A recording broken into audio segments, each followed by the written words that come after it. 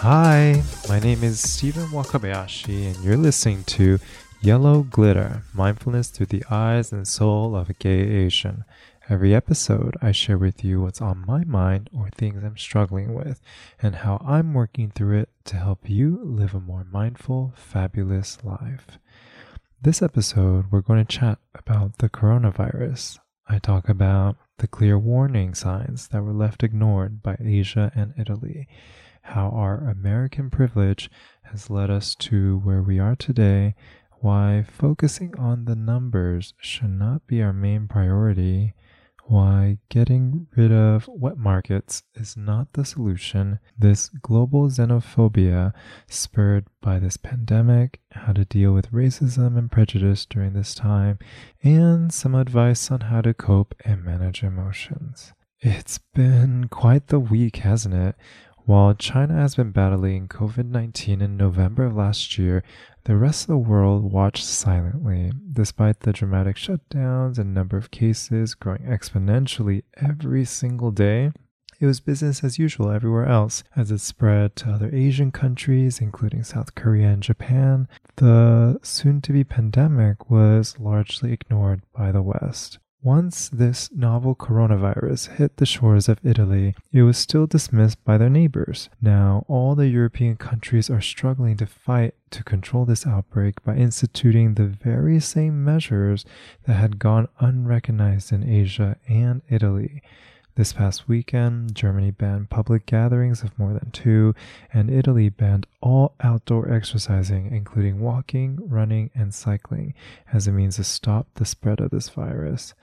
While this outbreak has unfolded in the past few months, most Americans are still oblivious. For many, life is still business as usual. Despite the setbacks from closed businesses and flights, people are taking spring breaks and vacations. Even with mandated home lockdowns in place, I still see people frolicking in parks on Instagram and roaming through the streets right outside my window.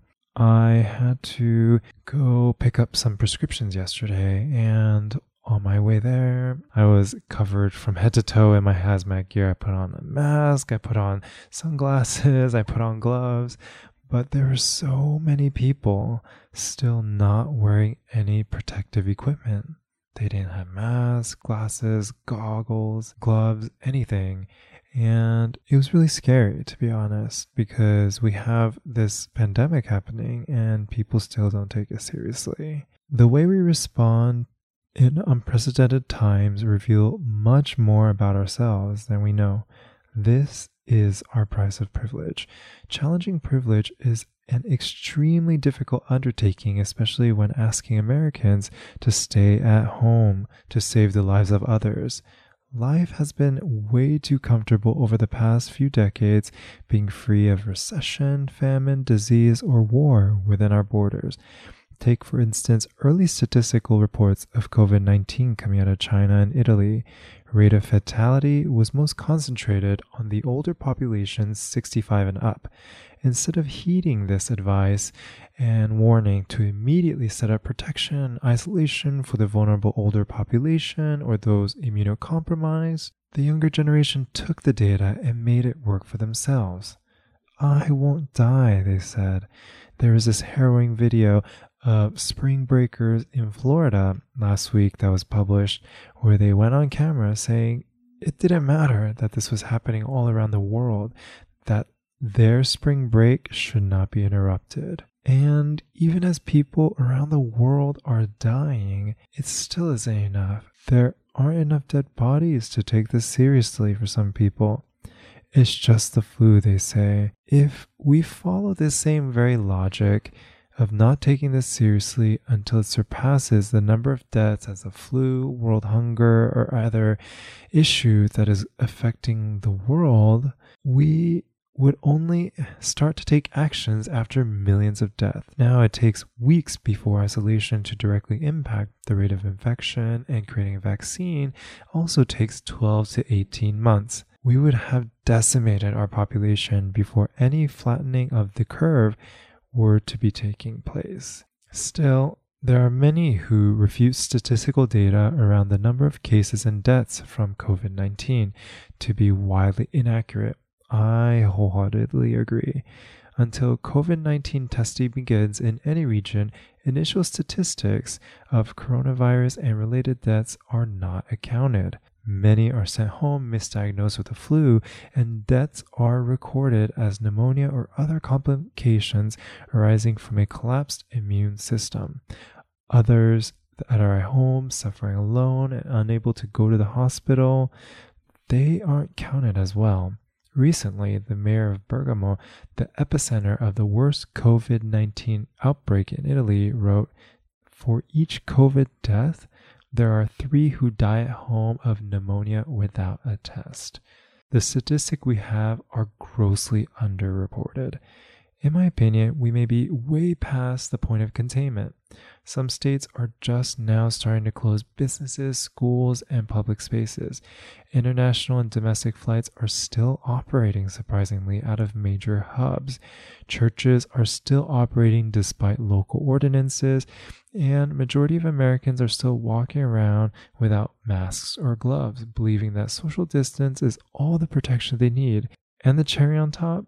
Testing kits are still unavailable to majority of Americans. While I agree that further reporting will improve our statistical assessment of this virus, there is still this assumption that after testing positive, there is a whole medical facility, staff, and supplies ready and waiting. The reality is, getting tested will not add more ventilators to a hospital, open up more hospital beds, or bring back to life those we have already lost.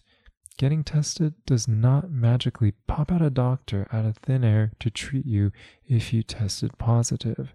Regardless of its testing availability, it should not impact the precautionary measures we need to take at this moment.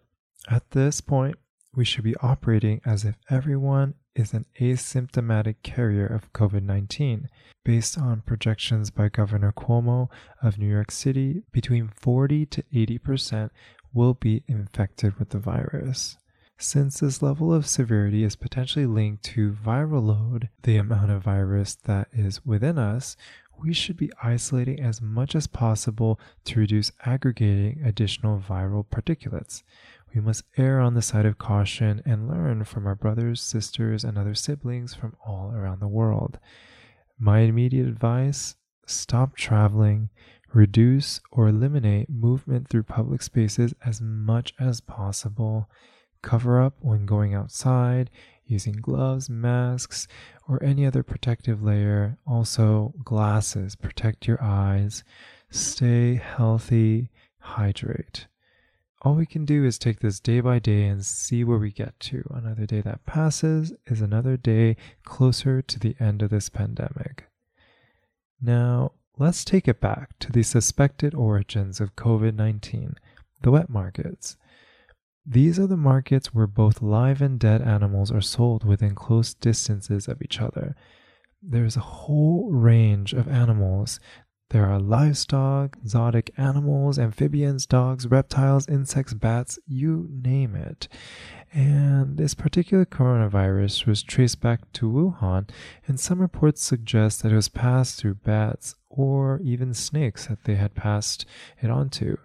In the end, the reality is, for as long as we continue to consume animals or animal byproducts, such as animal skin bags like leather, and create cosmetics products with it, like lipstick and soaps, these wet markets will continue to flourish as a cost-effective means to buy and sell animals, especially for poor communities.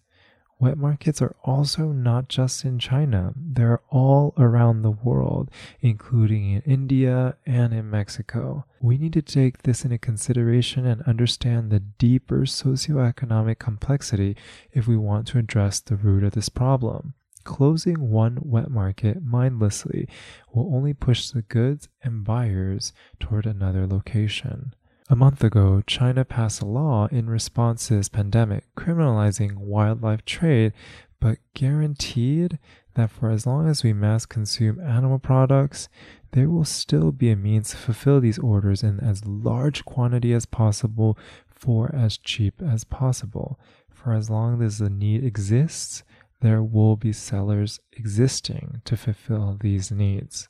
The next topic I want to talk about is this xenophobia that has been spurred by this pandemic. When this virus first originated in China and started to decimate city after city within China, it was largely still ignored by the rest of the world. And as people started to die in the hundreds and even in the thousands, there were still memes posted about the coronavirus on social media. To some, this was a joke. Let's not forget that when the Notre Dame Cathedral burned down in Paris with 0 casualties, the entire world was in solace.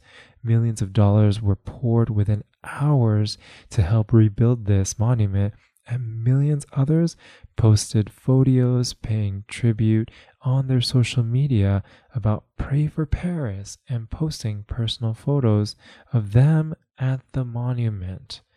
But unlike Notre Dame Cathedral, there was no Pray for China spread when this coronavirus issue was becoming global, even when coronavirus was starting to go global.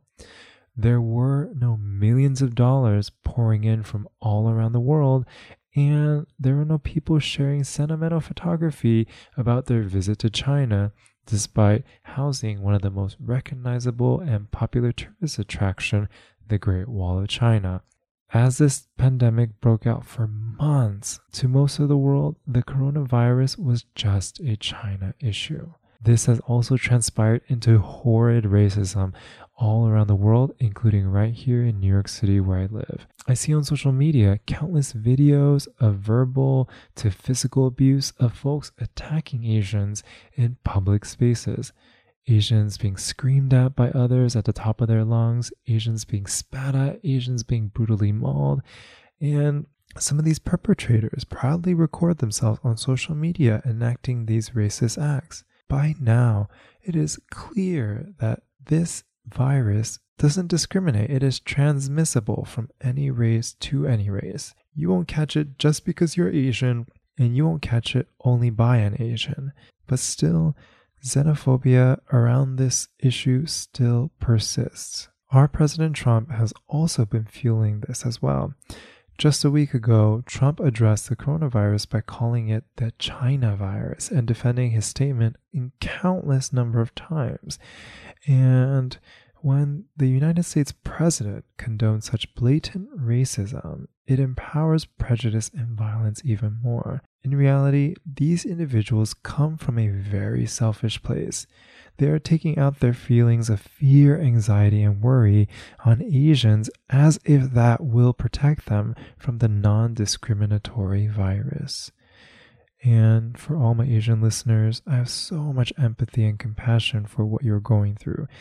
In no way are these acts of hate permissible by any means. However, my advice, do what you must to keep yourself safe.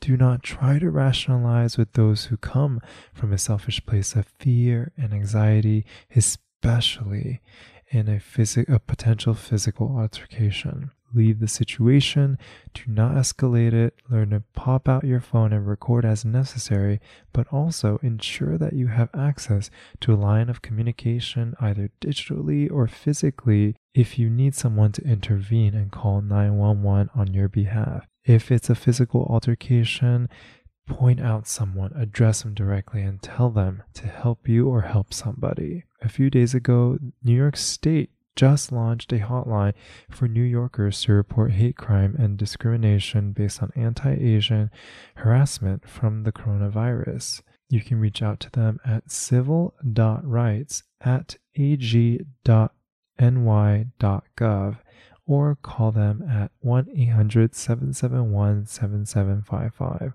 And as another resource, the nonprofit Asian Pacific Policy and Planning Council, A3PCON, has partnered with Chinese for Affirmative Action, CAA, and together they created an online reporting center to write in incidents that you or others have experienced based on xenophobia. I'll put the link in the show notes. Lastly, a few thoughts on how to process the flurry of emotions that this pandemic may have stirred up. First, we all handle trauma differently. For some, this trauma might be addressed by ignoring. For some, it might be addressed by taking this head on. Allow yourself to feel whatever it is that you are feeling, as that is how you are processing it. And don't kill yourself over trying to be like everyone else or try to have everyone else process it as you have. Second, slow down. During crises and volatile states, we go into hyperspeed autopilot mode. We don't want to be in this situation, and we try to implement our coping strategies hastily in hopes that this will end it faster. The reality is, we have no idea where this is headed one day from now or a week from now, but all we know is today. Are you safe? Are you fed? Are you healthy? Slow down, take a breather, and come to the present. And when we are in the present, we can think with clarity and mindfulness. The decisions we make are not spurred out of anxiety of the past or the future, but of what we need in this present moment. Third, find opportunities to connect. Check up on those who might be at risk, friends and family who are older or with compromised immune systems. Just check in, be present with them, share a laugh, a memory, a story, and no need to solve anything. You can also host a virtual group gathering, and there are so many free conferencing products on the market to host these calls. Google Hangouts, Apple FaceTime, Facebook Messenger, Zoom, Uber Conference. Personally, I've fallen in love with Zoom over the past few weeks due to its ease of use and robust features. I had no idea you can also set up polls, breakout rooms, and live streaming with that platform. And I'll put a reference to all of these in the show notes as well. Fourth, and lastly, establish a sense of routine to ground yourself in activities that nourish you, especially during this moment when we spend all of our waking time in our homes, in our bedrooms. Time seems to warp. Cooking, cleaning, working, exercising, reading. Our bodies become so confused at what to do, when, and where.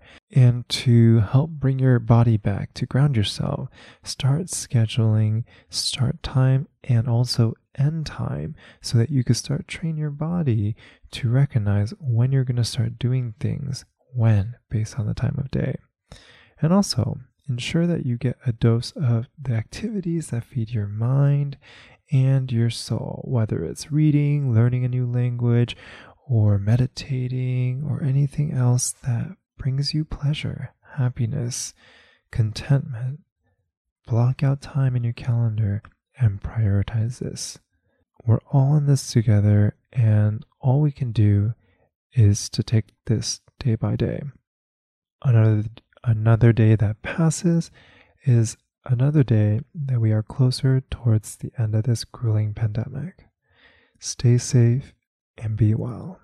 And if you want to get in touch with me, you can reach out to me via my Instagram at Steven Wakabayashi or on Twitter and Facebook at Waku, W-A-K-U-U. Feel free to message me, slide into my DMs. I always love to hear your feedback and thoughts. And I also publish a weekly mindfulness newsletter at mindfulmoments.substack.com to hear what's on my mind and links to things that I discover online that inspire me each week. And if you enjoyed this, please leave me a rating on Apple Podcasts. It just takes a few seconds. And if you have a few minutes, leave a comment. It helps other people find this podcast as well. And I'd love to know what your thoughts are. With that, so much love for you and hope your day can be a little bit more mindful. Bye now.